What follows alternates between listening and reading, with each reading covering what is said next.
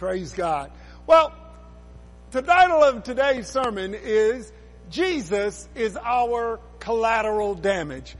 But first, let's pray. Lord, as we look at your word today, speak to our hearts. Challenge us, oh God, to see those areas in which you're calling us to move forward in you. We ask for your wisdom, your knowledge, and your understanding, that somebody may be drawn closer to you, somebody might be saved, and all of us might move from where we are to where it is you would have us be. In Jesus' name, amen.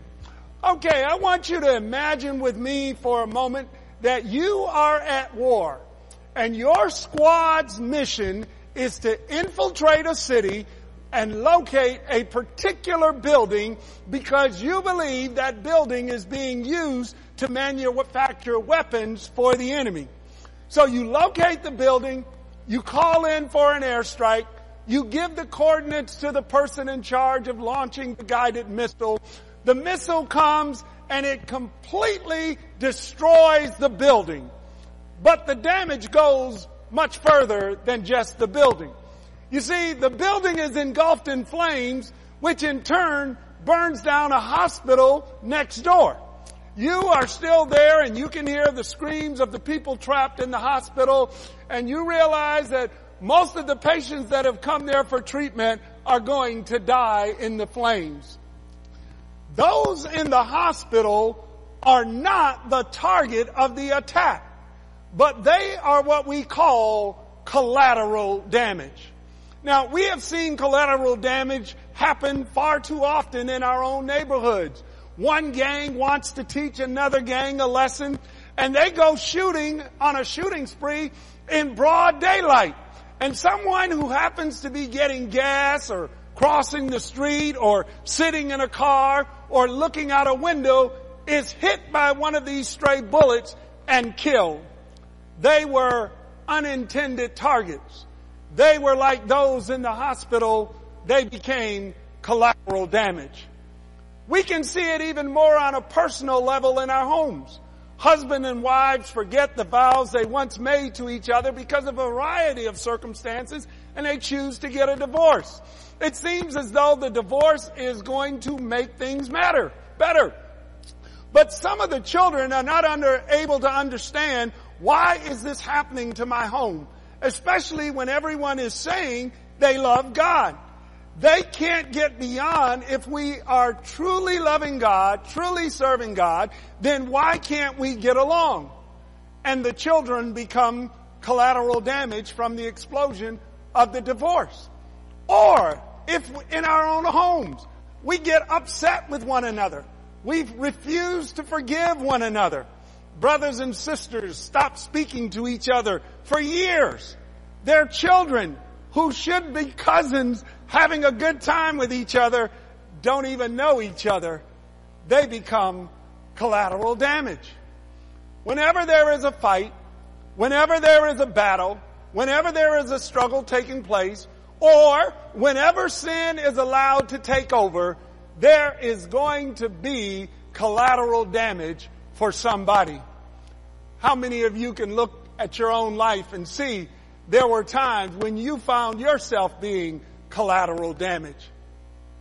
You know, we make the mistake of believing or equating that God is good means God will keep all bad things from happening to me, or if I make the right choices, I will be protected from all harm. Now that sounds good, but unfortunately, that's not what the Bible teaches. It certainly is not what Jesus teaches. Believe it or not, we even become collateral damage from the battles that rage in the heavenlies, in the spiritual world. The thing about being collateral damage is that there is no answer to the question of why. Sometimes you just happen to be in the wrong place at the wrong time. But that doesn't help your grieving family members for somebody to come up to you and say at the funeral, you know, Jack would be with us today if only he hadn't been in the wrong place at the wrong time. There's no comfort in those words. And you know, when we ask the question why, that even assumes there is supposed to be meaning in this world. There is supposed to be someone in charge somewhere to make sure that things kind of balance each other out. So just asking the question why lets us know that we think there is a God somewhere who's watching all over this. Now, we like to think that God is obligated to give us a why answer to all of our questions. But again, that's not what the Bible teaches. The Scripture teaches that God's ways are not our ways, and God's thoughts are higher than our thoughts. God will even keep some things secret from us. And when God does, can we still believe God is good even when it looks as though God is not good to us personally in our situation? I want you to meet a lady I will call Verda, because the Bible does not tell us her name. And rarely is Verda given credit for all the pain she suffered, because her pain came from secondhand collateral damage. Verda, she was a beautiful, upper middle-aged woman, happily married. She and her husband were known throughout the land, the community, as being wealthy philanthropists. They gave money to where it was needed the most, and they helped far more people than most of us could even imagine helping. She and her husband, they had 10 children. There were 7 boys, 3 girls. It was a very close-knit family, and that closeness extended into the next generation. The boys, who were now adults, they took turns having a reunion-type party once a year, and they always invited their younger sisters to join them. And Verda and her husband, they were quite wealthy with several successful businesses, but the day-to-day operations were kind of left to their employees to run. And then came that morning when Verda got up, and she just had a feeling that somehow today was going to be different. You ever had that feeling where you just couldn't put your finger on it, but you just knew something was going to happen that day? Well, she and her husband, something had come up at the last minute, and they could not make it to the family gathering at, I'll call him James's house, who was their oldest son. But everybody else in the family was going to be there, because James really knew how to throw a good family barbecue party. And then that day, while Verda is there's a knock on the door, and with it came the bad news that their oxen and donkey business had been completely stolen from them. Their employees had all been killed, and the thieves had gotten away with all the animals. And before she could catch her breath, another person showed up. And this one reported that the sheep farm and the wool industry that they had just gone up in flames. They said it looked like fire just fell out of the sky, and it destroyed the wool factory. It killed all the employees, and it wiped out all of the herd of sheep. Wow. This was a little much to take all in the same day. And as she went to sit down to think about this double loss, another person showed up and said, the transportation business we had is gone. There were 3 raiding bands. They killed all the employees. They took off with all the camels. Verda didn't know how she and her husband was going to bring this news to the children. How do you tell your kids the inheritance that they had been promised is all gone? How do you tell them that we're in financial ruin? And while she's thinking about this, she gets the most devastating news of all, as if today wasn't already bad enough. The final door on the knock informed her that someone had seen what looked like a tornado just kind of come down and touch out of the sky right in front of her oldest son's house when everybody was in celebrating. and the tornado just completely leveled the house and went back up. But down below, everybody in the house had been killed. All 7 of her boys, all 3 of her girls, as well as the servants in the home. She was absolutely devastated. Who wouldn't have been? Could things have gotten any worse? It wasn't that long after she had buried her kids with her husband at her side that tragedy hit again. One day, Verda's husband was walking around strong and healthy, and the next day, bam! No diagnosis, no symptoms, no nothing. He began to be covered with ugly, painful, open sores from the top of his head to the bottom of his feet. He was in such pain and misery. He didn't even want to eat.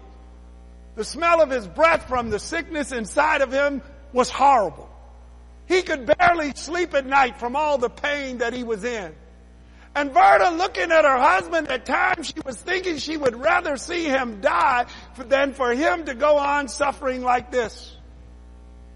Now, if you were in Verda's shoes, what would you be feeling at this moment? Would you still be able to declare that God is good? Would you want to ask God, God, what have I done to deserve this? Would you want to know, why is this happening to me? You know, I can tell you what Verda did that caused all this to come into her life just by retracing some steps of her life. You want to know where Verda went wrong? Verda chose a good-looking man to marry. A man who loved God, a man who had a strong faith in God, a man who had the favor of God upon his life. She chose a man who was faithful, righteous, merciful, and worked for justice for those who had been denied. Now, from our viewpoint, that's the kind of man we want for our daughters to marry. That's the kind of man we want our sisters to marry. That's the kind of man some of you are hoping you run into to marry.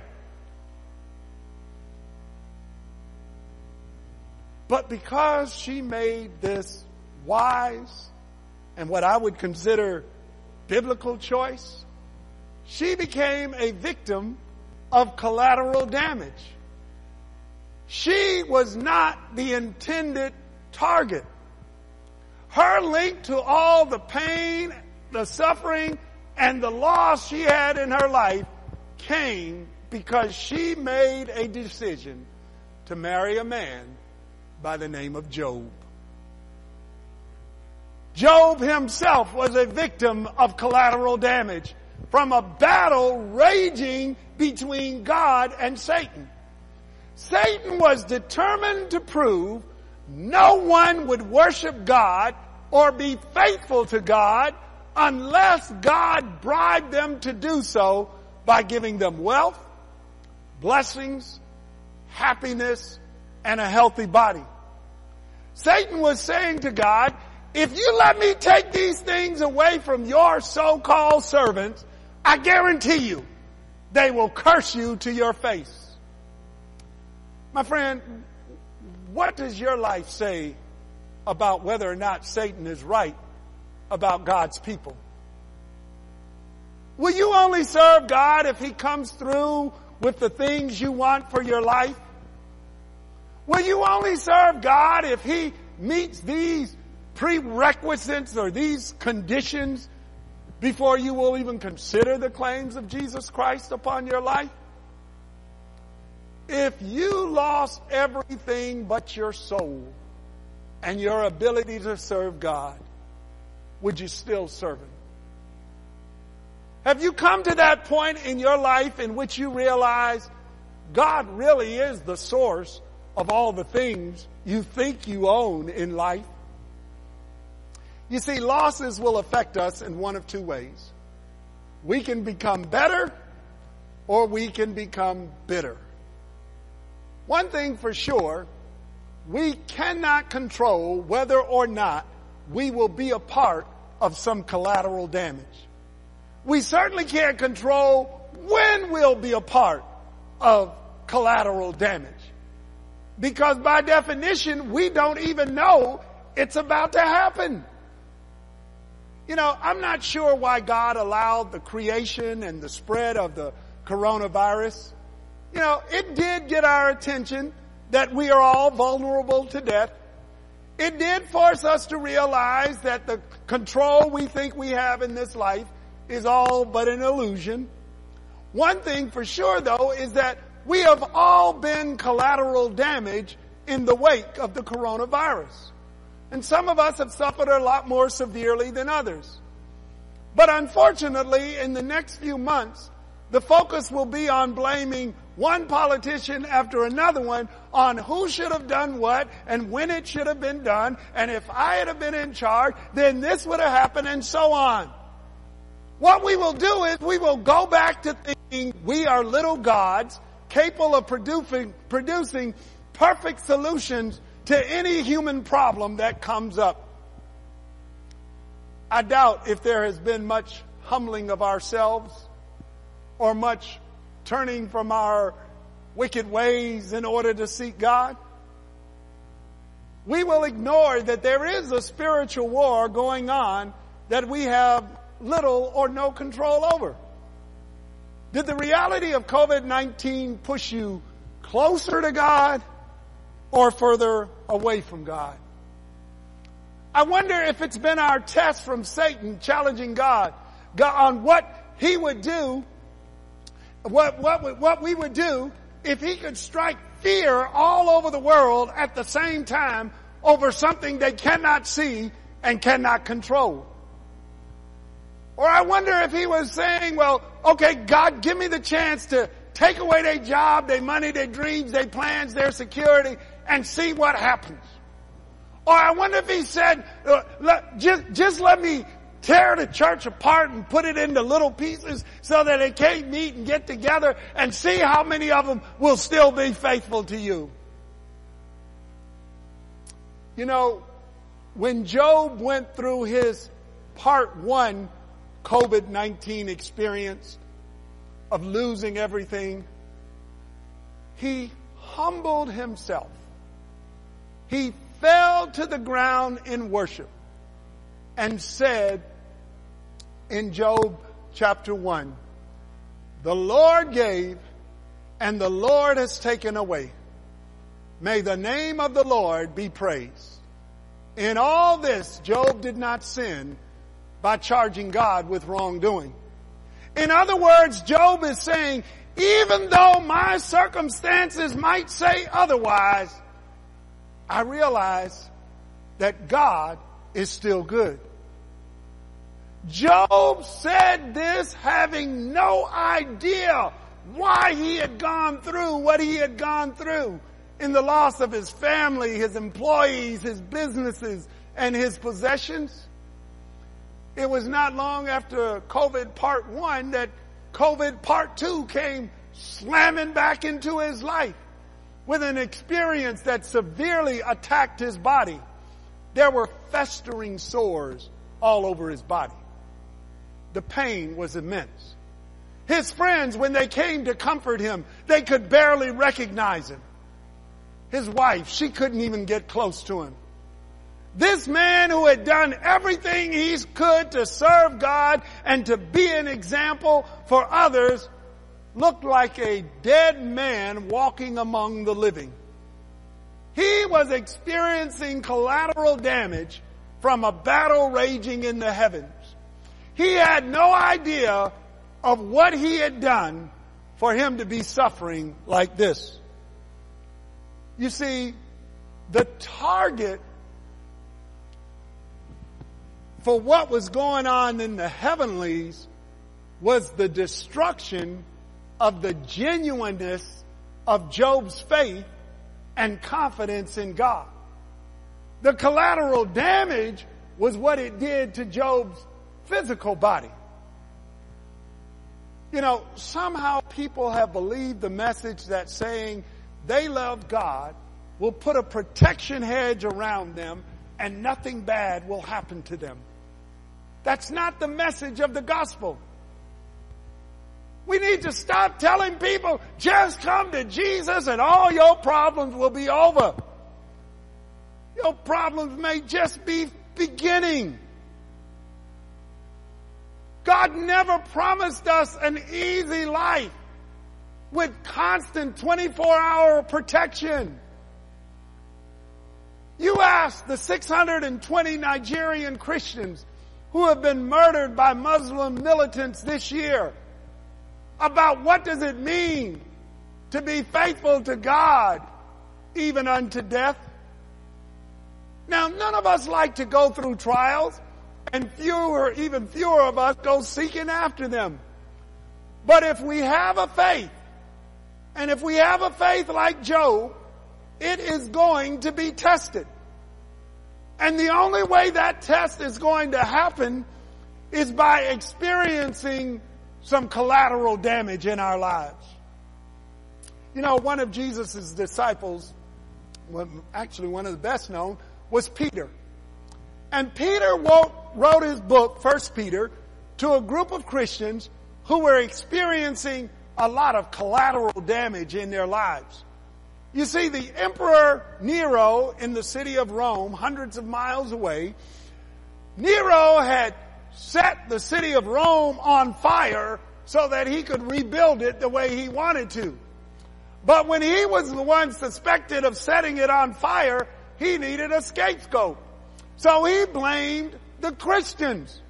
And the Christians now being persecuted throughout the Roman Empire for doing something they didn't know anything about. But Peter writes to them in 1 Peter chapter 1, verses 6 and 7, saying, "In this you greatly rejoice, though now for a little while you may have had to suffer grief in all kinds of trials.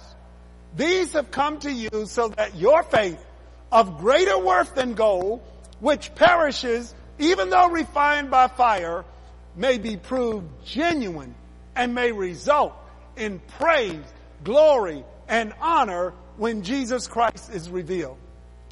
You know, my friends, these bodies that we have are all going to perish. And when you get my age, you realize they're already perishing.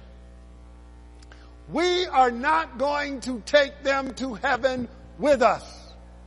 We will be taking our faith that has been proven to be genuine with us to heaven, because that is what is going to result in praise, glory, and honor in the presence of Jesus Christ.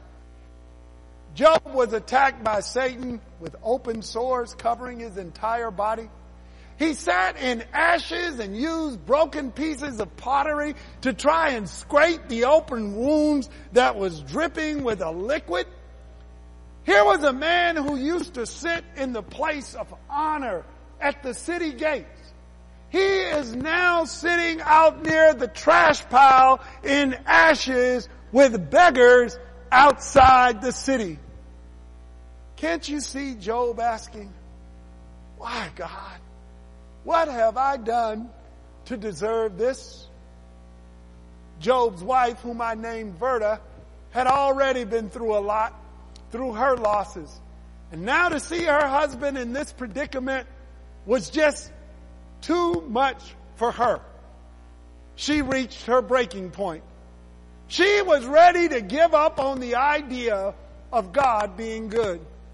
So she basically told her husband, "Look, honey, stop holding out for God to do a miracle. Let go of your righteous living. Go ahead and curse God and die." And you know what? Verta was acting exactly as Satan predicted we would act. Satan said, if things got bad enough or ugly enough for us, then we would curse God to his face. But Job held on to his faith. He said to Verta, he says, "Honey, you're talking like a foolish woman. Shall we accept good from God and not trouble?" You see, Job's view of God is much bigger than most of us have. Job recognizes that God is sovereign And God is ultimately in control of all that happens to us because nothing can happen without His permission. God actually allows collateral damage to come into our lives. And He does not tell us why. All we have is that we have the promise from God's Word. In all things, God is working for our good. Part of the reason we experience collateral damage is that sin is real in the world today. And our own sin, your sin, my sin, is real in the world today. And it's causing collateral damage. Are we brave enough to consider how our actions, our choices, our decisions are affecting and hurting others? You see, when we chose to disobey God, every one of us guaranteed ourselves a place in hell, for the scriptures tell us the wages of sin is death. The scriptures make it clear that one day after we die, we will go before a holy God and be found guilty of sinning. I don't think there's anybody alive today that will say, I will not be found guilty of sinning when I get to heaven. No, you're just counting on your good outweighing your bad. The penalty for sinning is to be cast into the lake of fire. You see, originally the lake of fire was created for the devil and his angels. But our disobedience to God made it a final destination for some of us as well. But God knows the pain of what eternal torment will be like for humanity. And even though we deserve to be cast from God, to continue to do our own thing, God loved us so much that God wanted to save us from our poor choices. God determined to destroy the grip of the lake of fire over our lives, but God could not do it without someone taking our place by removing our sin so that the penalty could be paid in full. Only a perfect life could be traded for our broken one. That's when God sent His Son, Jesus Christ, in the world to live a perfect life so that He could be the exchange partner we needed. The mission was to rescue us from the lake of fire and bring us home safely to God the Father. The collateral damage was the cross for Jesus Christ. You see, there was no way we could be saved without the Son of God dying an excruciating death in our place to pay for our sins. Because the blood of Jesus Christ was worth more than all the gold and silver this world has combined. His blood and His blood alone had the potential to wash clean every human being, whether they were living, dead, or waiting to be born.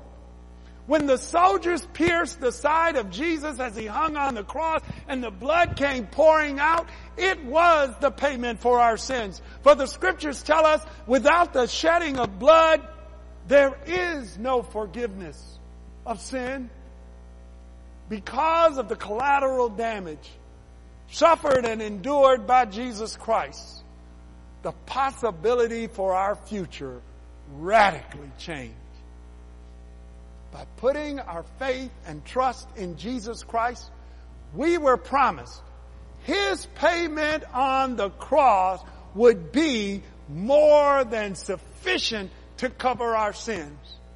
That's good news because it means you can't do a sin greater.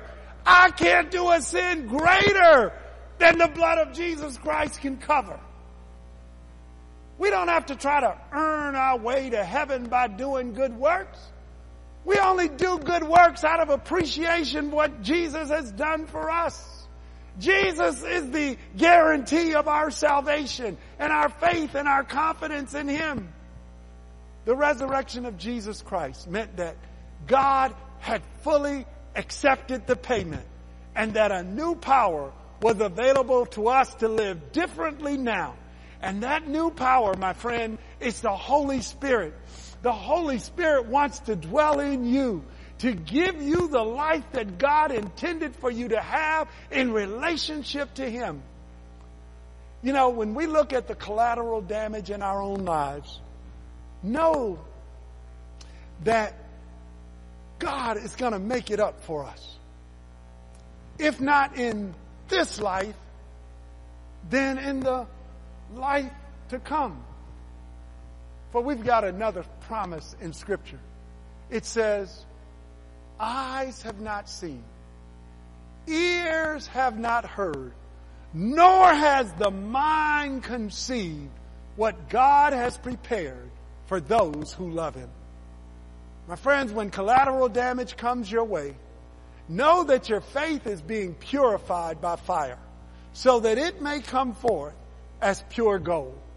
Don't you dare for a moment think that God has forgotten about you. Let's pray. God, you are great and you are an awesome God. And Lord, we need you whether we recognize it or not.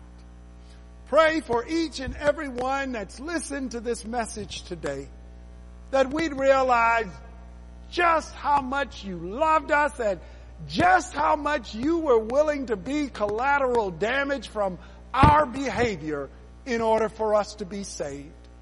Let your love flow to whoever is listening, wherever they are, right now. In Jesus' name, amen. You know, your life may be full of a lot of things, but what we all really need is to make room for Jesus Christ in our lives. Jada is going to come and sing, I will make room. Let's be blessed by her.